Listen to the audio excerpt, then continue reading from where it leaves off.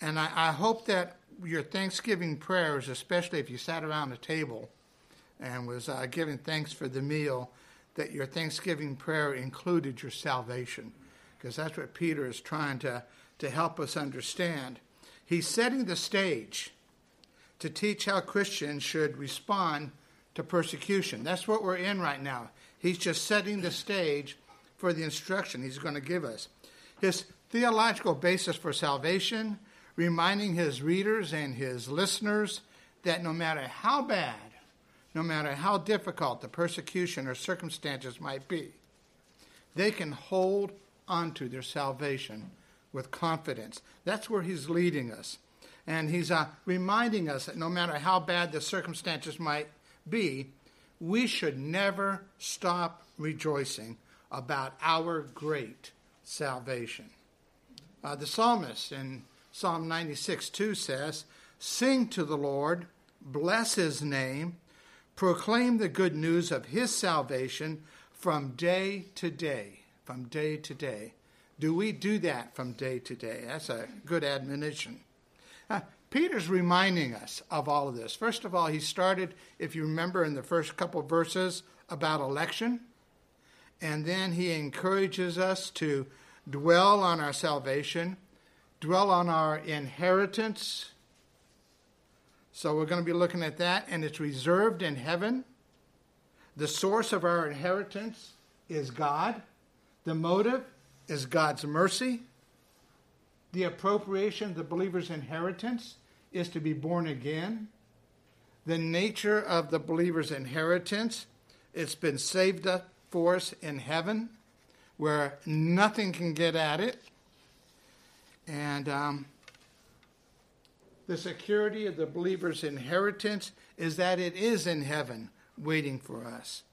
And then Peter goes on to teach us that our salvation comes with a confidence or a surety, a reason to be joyful. And we studied the surety of our inheritance, the surety in a proven faith, surety in a promised honor. That was last week. And this week we're going to go on with it, surety in a personal fellowship with Christ. Personal fellowship with Christ. So in 1 Peter, if you would turn there, please, we're going to begin with verse 6.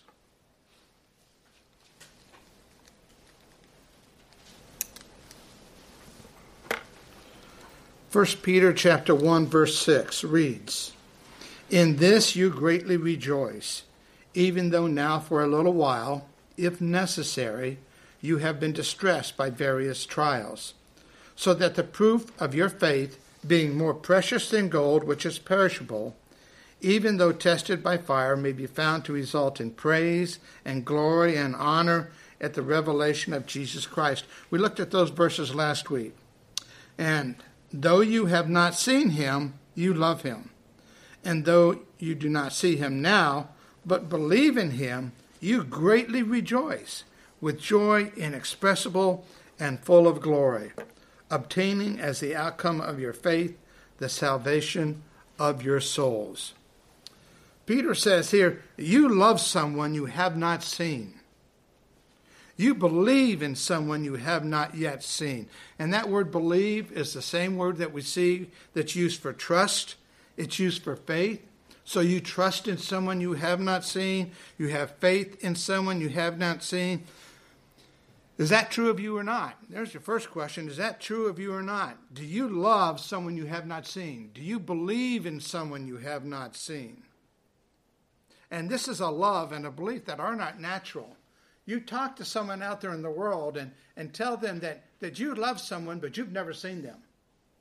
And they'd say, you're crazy. And then you'd say, you actually believe in this person. You trust in this person. You have in this faith in this person, and you've never seen them. They'd probably say you were crazy. But why do you do that? Why do you love the Lord? Why do you believe in the Lord? The simple answer is, we're commanded to. We're commanded to love the Lord, and we're following his command. We were at one time commanded to believe on the Lord Jesus Christ and be saved, and we did that. So all of this comes out of obedience. Jesus mentioned this. You'll recognize this in John 20:29. Jesus said to him, "Because you have seen me, you now have believed. Blessed are they who did not see and yet believed." You're blessed just because you believe without seeing. Who was he talking to here? Who was he talking? Now, John 20, towards the end. Was it Thomas? Thomas, that's right. It was Thomas. Thomas. And why did he say that to Thomas? Because he was doubting. Because he was doubting. Because he says, if I get to touch him, I'll believe. And Jesus said, blessed are those who believe without seeing or without touching, if you will. Love and believe. Love and believe. That refers to having a personal relationship with Jesus Christ. Now notice what Peter says here. He says here, and though you have not seen him, you love him. And though you do not see him now, but believe in him, you greatly rejoice. Another way of saying that is you have joy inexpressible. You greatly rejoice in joy inexpressible and full of glory. Joy inexpressible. You know what that means? That means I can't put it into words. I can't put the joy I have for my salvation, I cannot truly put it into words. Can you do that, Ronnie? Can you take an unbeliever and says, let me explain to you the joy that I have? You can't do it, can you? Because unless you experience it, you really don't understand that joy. You don't know what it is, and even then, you can't put it in words. It is so great. Our joy, our inheritance. We're going to heaven. Jesus died for us. You put all that together and try to explain your emotions, you can't do it. That's what Peter says. You have joy inexpressible. It's a joy that transcends all earthly emotions and all earthly experiences. And full of glory means you have this joy and you give the utmost praise for it. The utmost praise. And then finally, we have a surety in a present deliverance. That's verse 9, if you look at that.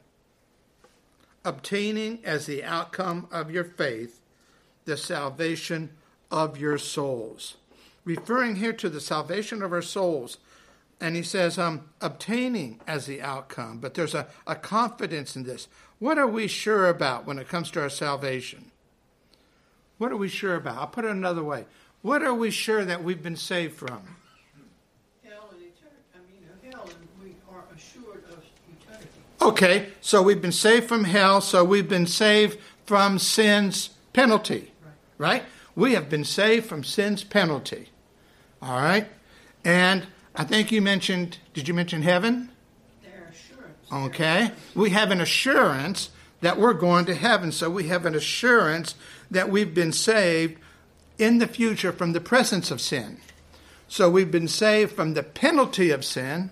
Someday we will be saved from the presence of sin, but we've also been saved from what else about sin? The power of sin. That's what he's saying here. We've obtained part of our salvation already. Our salvation being saved from the power of sin and from the presence of sin.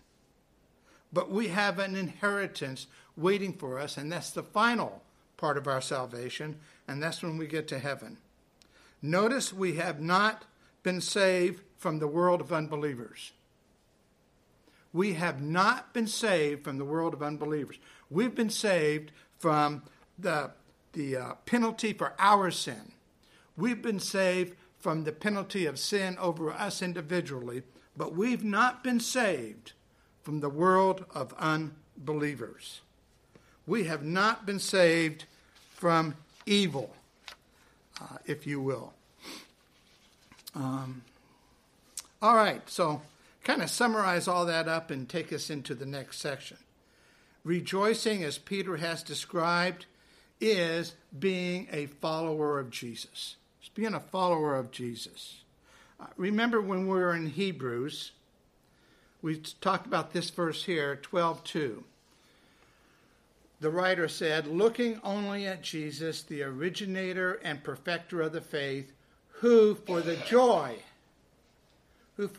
set before him endured the cross, despising the shame, and has sat down at the right hand of the throne of God. And we talked about this. So did Jesus have joy to be shamed and to be nailed to the cross? Was that joyful for him? Was being nailed to the cross joyful for the Lord?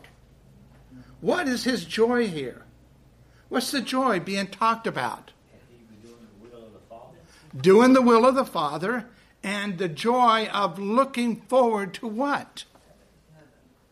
Well, yeah, sitting down at the right hand of the throne of God, being back in heaven, being with the Father, for the joy set before him, for the joy that was in front of him, for the joy that he was looking forward to.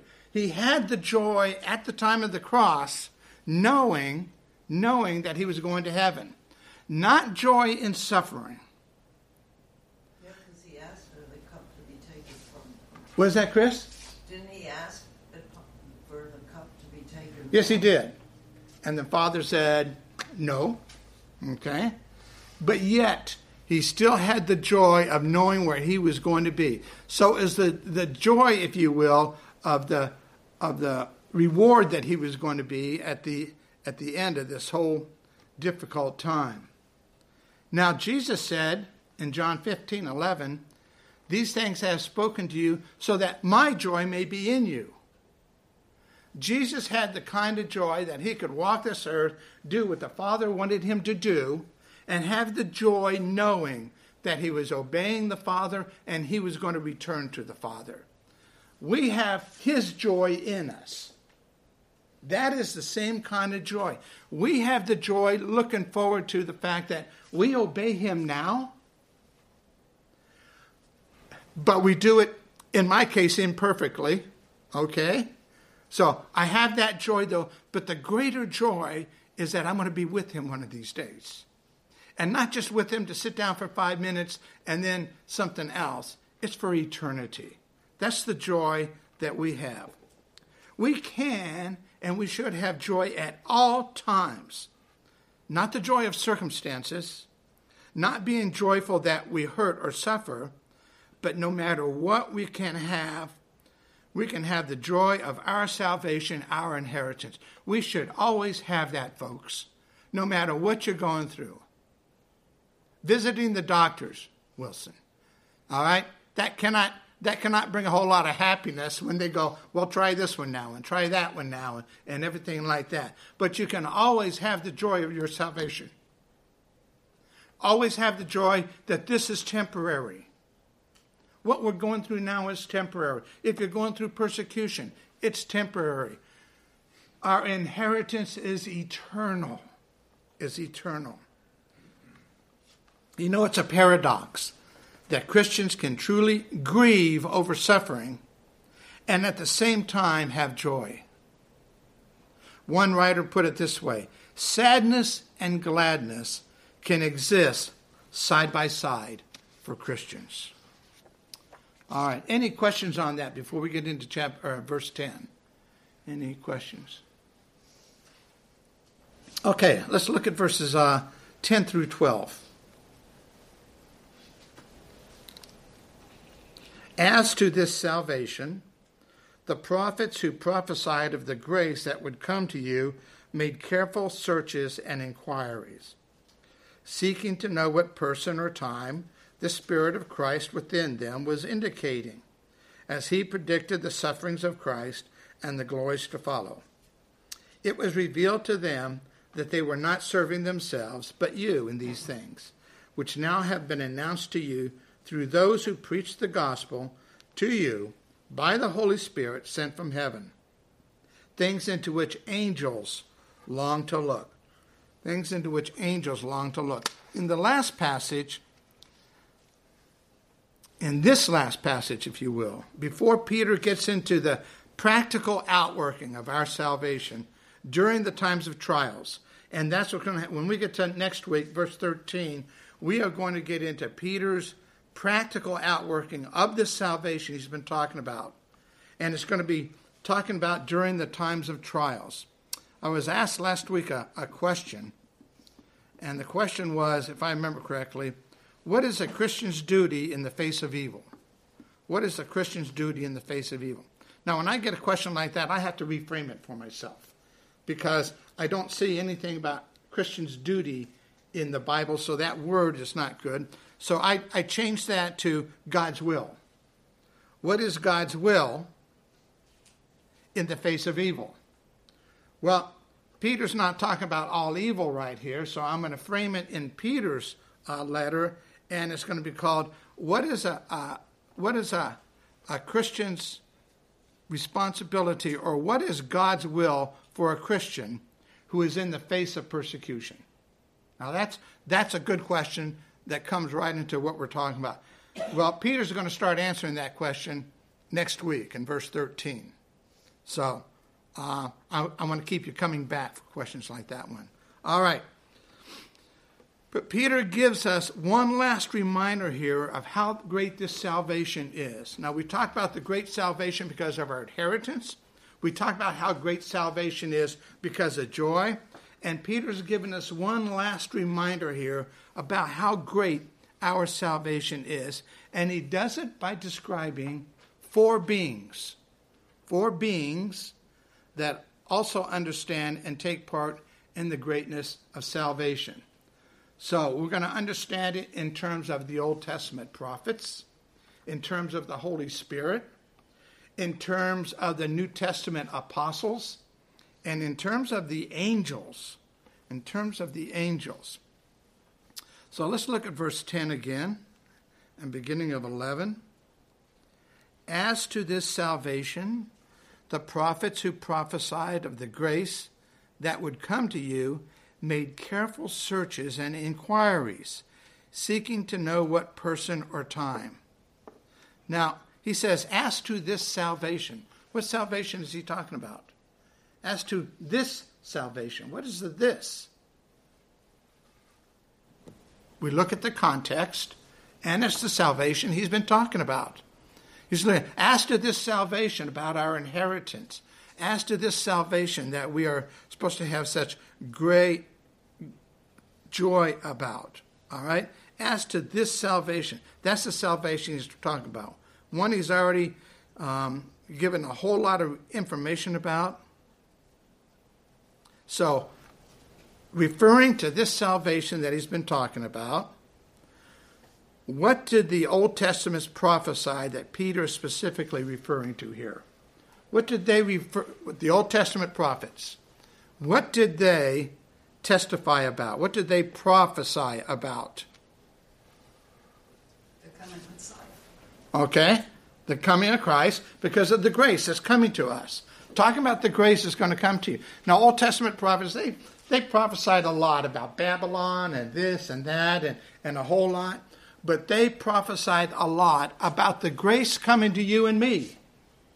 Not grace coming to them, but grace coming to us.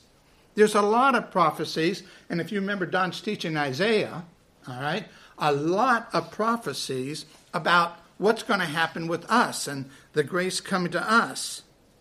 They saw it as coming one day. Yeah, they spoke of God's love, and they spoke of God's grace towards Israel.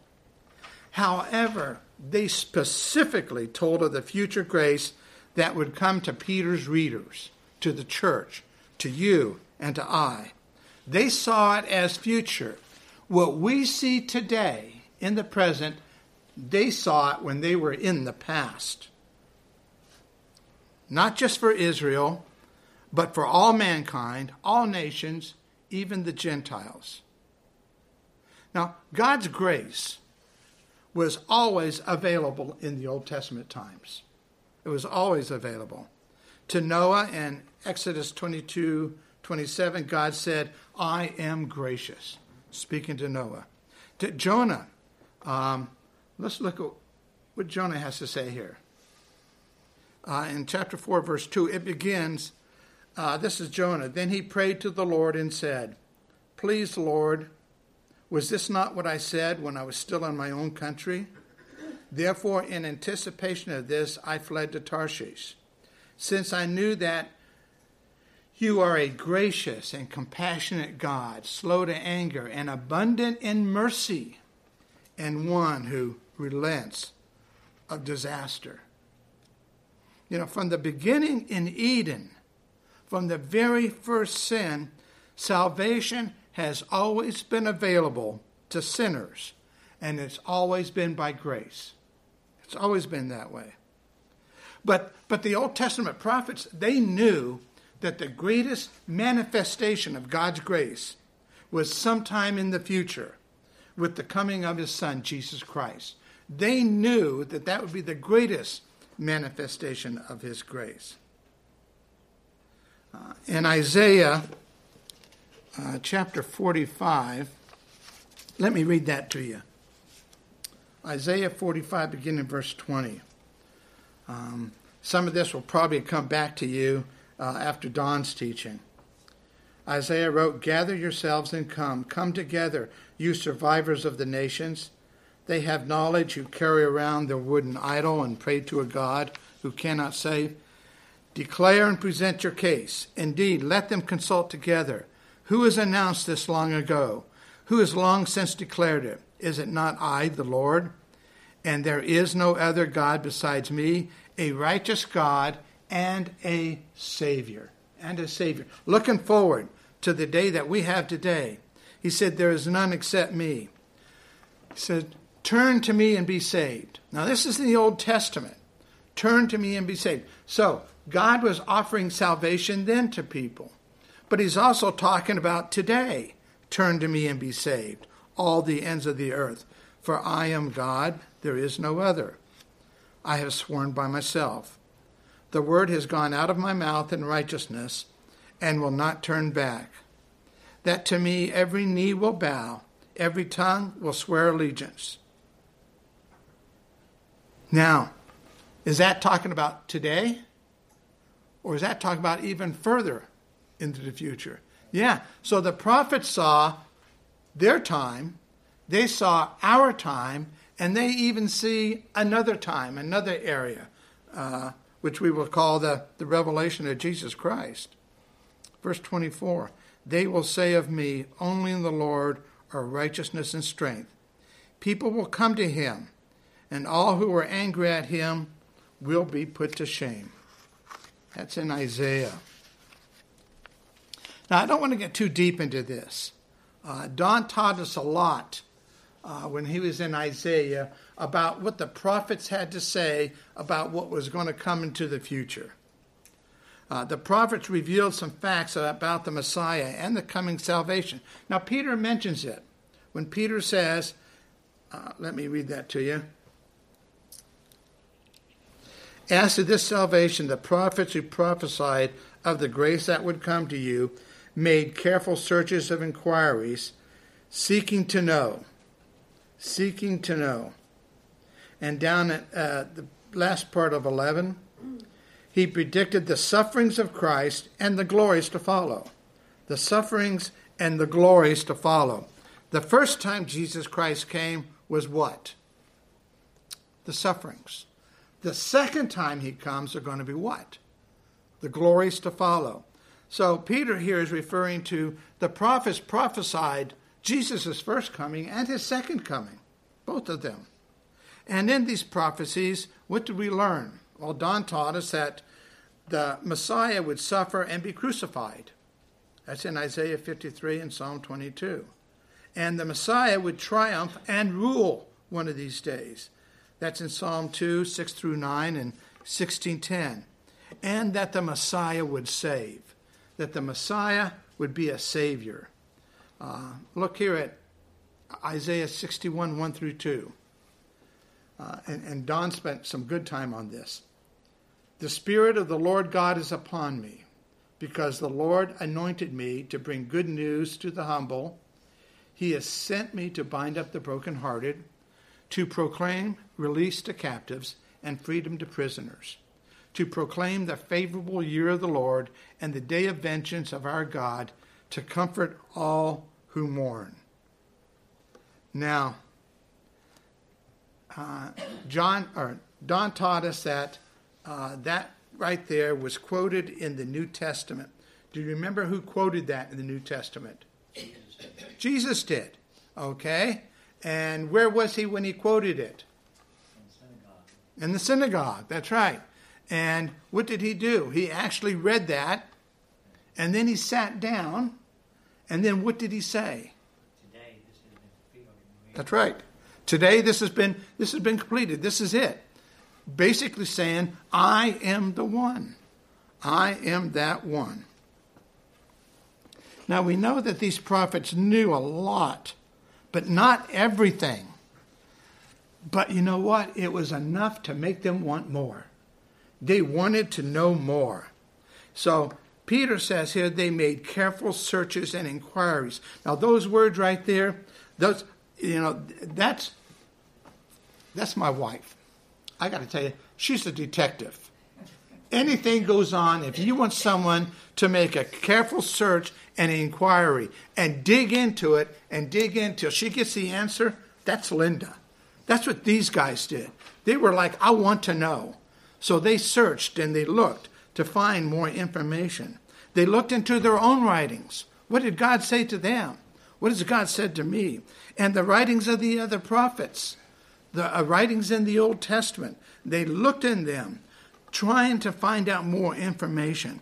The words imply they did it with intensity. They did it with diligence. They were interested in something in the future. Jesus referred to them in Matthew 13:17 when he said, "For truly I say to you that many prophets and righteous people long to see what you see." And that's me, he's talking about. Long to see me, and did not see it. And to hear what you hear, and did not hear it. You know, at Christmas time, when we read the Christmas story, we often read about one Israelite who was just like this. Do you know who that is? Someone who was looking and looking, and they finally said, I see it. Simeon? Simeon, yeah, Simeon. When he saw the baby Jesus. See, there was something specific that the prophets wanted to know. What was that? Verse 11. Seeking to know what person and what time. All right? So they had enough to know there's a Messiah coming. All right? There's going to be the if you will, the bad times and then the good times. There's going to be the suffering and the glory, if you will. But who is that and when is it going to happen? And probably the clearest example of a prophet looking at this occurs with the last Old Testament prophet, which is whom? Who's the last Old Testament prophet? This is a good one to make you think. Who? John. That's right. John the Baptist. He's the last Old Testament. Well, you say, wait a minute. He lived during the times of Jesus. But he was still in Old Testament times. All right? Still in Old Testament. He's the last Old Testament prophet. Remember what John said when he saw Jesus walking? The next day he saw Jesus coming to him and said what? Behold the Lamb of God who takes away the sin of the world. Now, where do you get that information? That came directly from God. It came from directly to God. He was a prophet, and God gave him a prophecy. Now, did John really understand what he was saying? Did he really understand it when he said, the Lamb of God who takes away the sin of the world? Did he really understand that? Well, I'm going to tell you something. I don't think he understood it completely. He didn't understand all what he said and meant. Because there was a time when he inquired if the Lamb of God is one spoken about in the Old Testament prophecies about the Messiah, and if Jesus is the one. Remember Matthew 11, begin verse 3. Now while in prison, John heard about the works of Christ, and he sent word by his disciples and said to him, Are you the coming one? Well, way back when, he already said, Behold the Lamb of God who takes away the sin of the world. But now John is saying, Are you the coming one? The coming one would be the Messiah, or are we to look for someone else? Jesus answered and said to them, Go and report to John what you hear and see. Those who are blind receive sight, and those who limp walk. Those with leprosy are cleansed, and those who are deaf hear. The dead are raised, and the poor had the gospel preached to them. In other words, he said to them, I am fulfilling Old Testament prophecy. But John the Baptist was an example of having a lot of information, but not having these last two real bits of information, who and when. There was one prophet that did a pretty good job of telling us when. Remember who that was? Pastor Farrell taught about him recently. Who was it? Daniel. And Daniel was one of those prophets that when he was given a prophecy would ask God for an interpretation and understanding and wanted to know more. He's one of those. You know, we have even greater revelation today than any of those prophets. More revelation today of Jesus Christ. So don't you think we ought to be more desirous of knowing all we can about our salvation? The prophets were interested in it. We should be interested in it. All right, the Old Testament prophets. Also the Holy Spirit.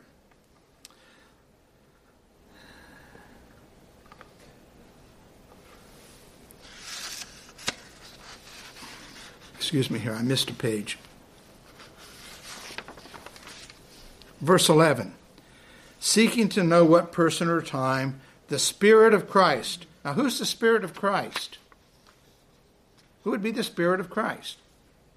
The Holy Spirit. Yeah, the Holy Spirit. Within them was indicating as He, the Holy Spirit, predicted the sufferings of Christ and the glories to follow. It was revealed to them that they were not serving themselves but you. The Holy Spirit inspired their prophecy of this great salvation. Peter's going to talk about it in his next letter when he says in chapter 2, verse 1, "For no prophecy was ever made by an act of human will, but men moved by the Holy Spirit spoke from God." The Holy Spirit was not just speaking to the prophets to tell them about their time, their sake, or Israel's sake. It was also for us today. And you know what? They knew it. The prophets knew it. They knew it wasn't just for them. They knew that they were prophesying for people in the future. Can you stop? Stop and think about this. When the prophets in the Old Testament prophesied these future events, they were thinking about us. They were thinking about us. You know, the same we might realize when it comes to the book of the Revelation. Think about this. How much inquiry has been made trying to identify the details of the rapture, the details of the tribulation, and the details of the second coming of Christ, and then even our Lord's eternal kingdom. Think of all the time and study has gone into that to read the book of Revelation and try to fill in the gaps. Try to fill in the details. The book of Revelation was written to give us hope and some facts about the future. Some facts. Imagine how much helpful it's going to be for those living in the end times to read the book of Revelation and say, we are filling in the details because we're living the details at this time. That's us now. We can look at what the Old Testament prophets prophesied and we can say they were talking about us, our time, real time. Also, if you look at verse 12, Peter wrote, "Announced to you through those who preach the gospel to you by the Holy Spirit sent from heaven." The Holy Spirit was also involved in the gospel preaching of the apostles.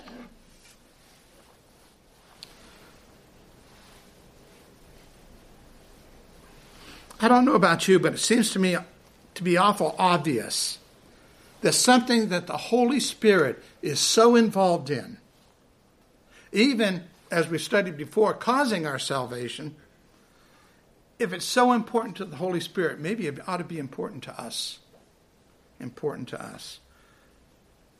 Another one involved in all this, the New Testament apostles. Peter writes, "In these things which now have been announced to you through those who preach the gospel to you by the Holy Spirit sent from heaven.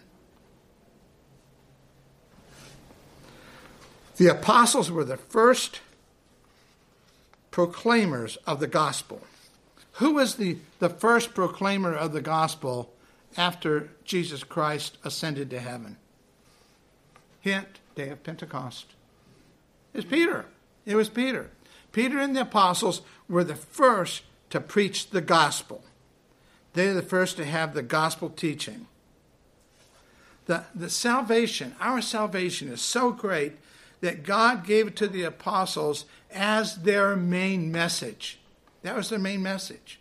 Jesus said to them, go and preach. Go and preach the gospel. Their main message. Their main message that the God of the Old Testament, the God of the New Testament, is the God of salvation. Can you think of a more important message than the gospel to bring to mankind? I can't. You know, think about how wonderful it is for a doctor in the ER to save a physical life.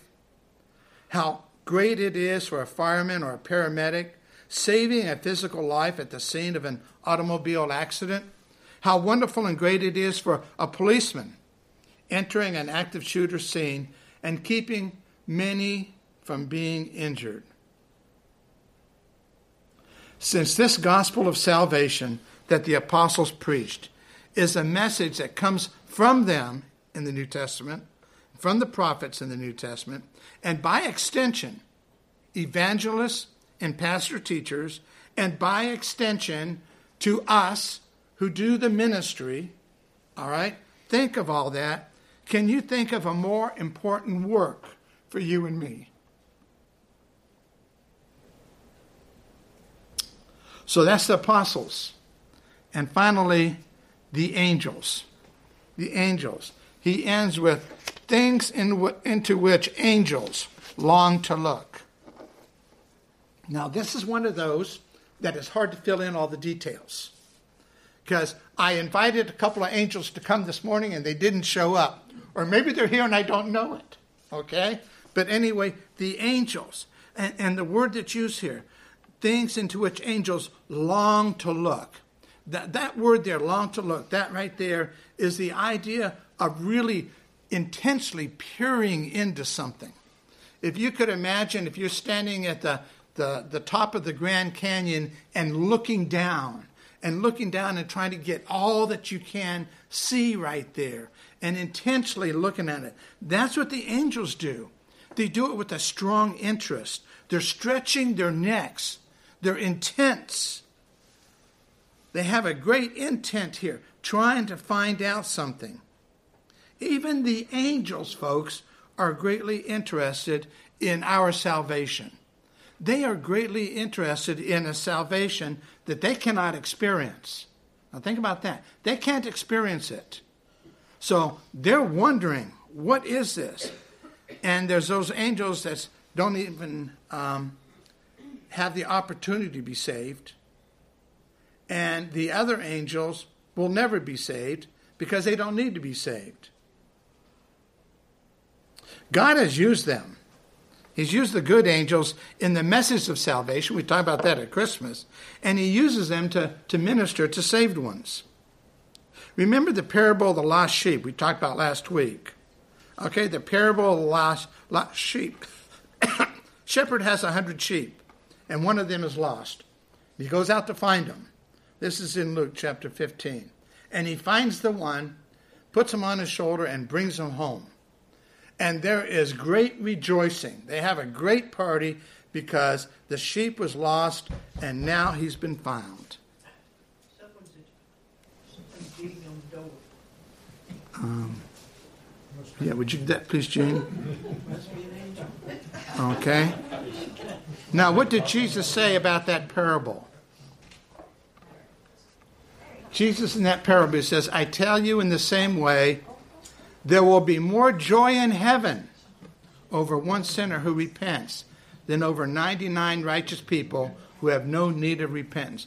Who do you think has all that joy in heaven when a sinner repents? It's the angels. We look at the book of Revelation and other writings, it's the angels who are rejoicing. They rejoice for our salvation. The angels are that much interested in it.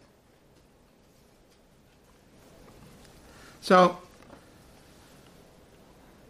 when you have Old Testament prophets who are looking into our salvation, you have the Holy Spirit interested in our salvation. You have the New Testament apostles and following that, even down to you and I being evangelists, sharing the gospel, interested in salvation. You even have the angels interested in our salvation. That should say there's something about our salvation that we should get excited about, folks, because all these other beings are excited about it.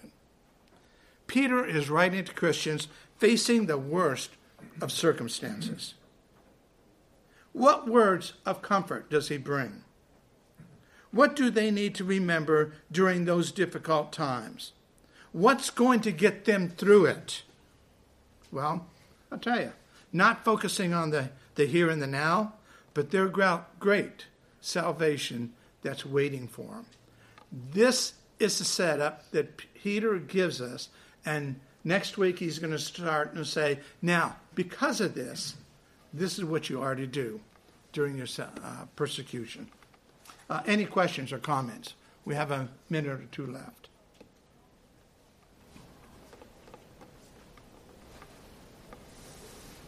Okay, let's pray. Most gracious Heavenly Father, giver of our salvation, the one who's got our inheritance waiting for us. God, may we just give you praise and thanks because you chose us, you saved us, and our final salvation, our inheritance is waiting for us, and you have it waiting for us, Heavenly Father. And one of these days you're going to take us to it. And we look forward to that, Heavenly Father. So we can only give you praise. And God, I pray for us that you would remind us every day about how great this salvation is. And God, remind us to share that with others who do not know it. In Christ's name we pray. Amen.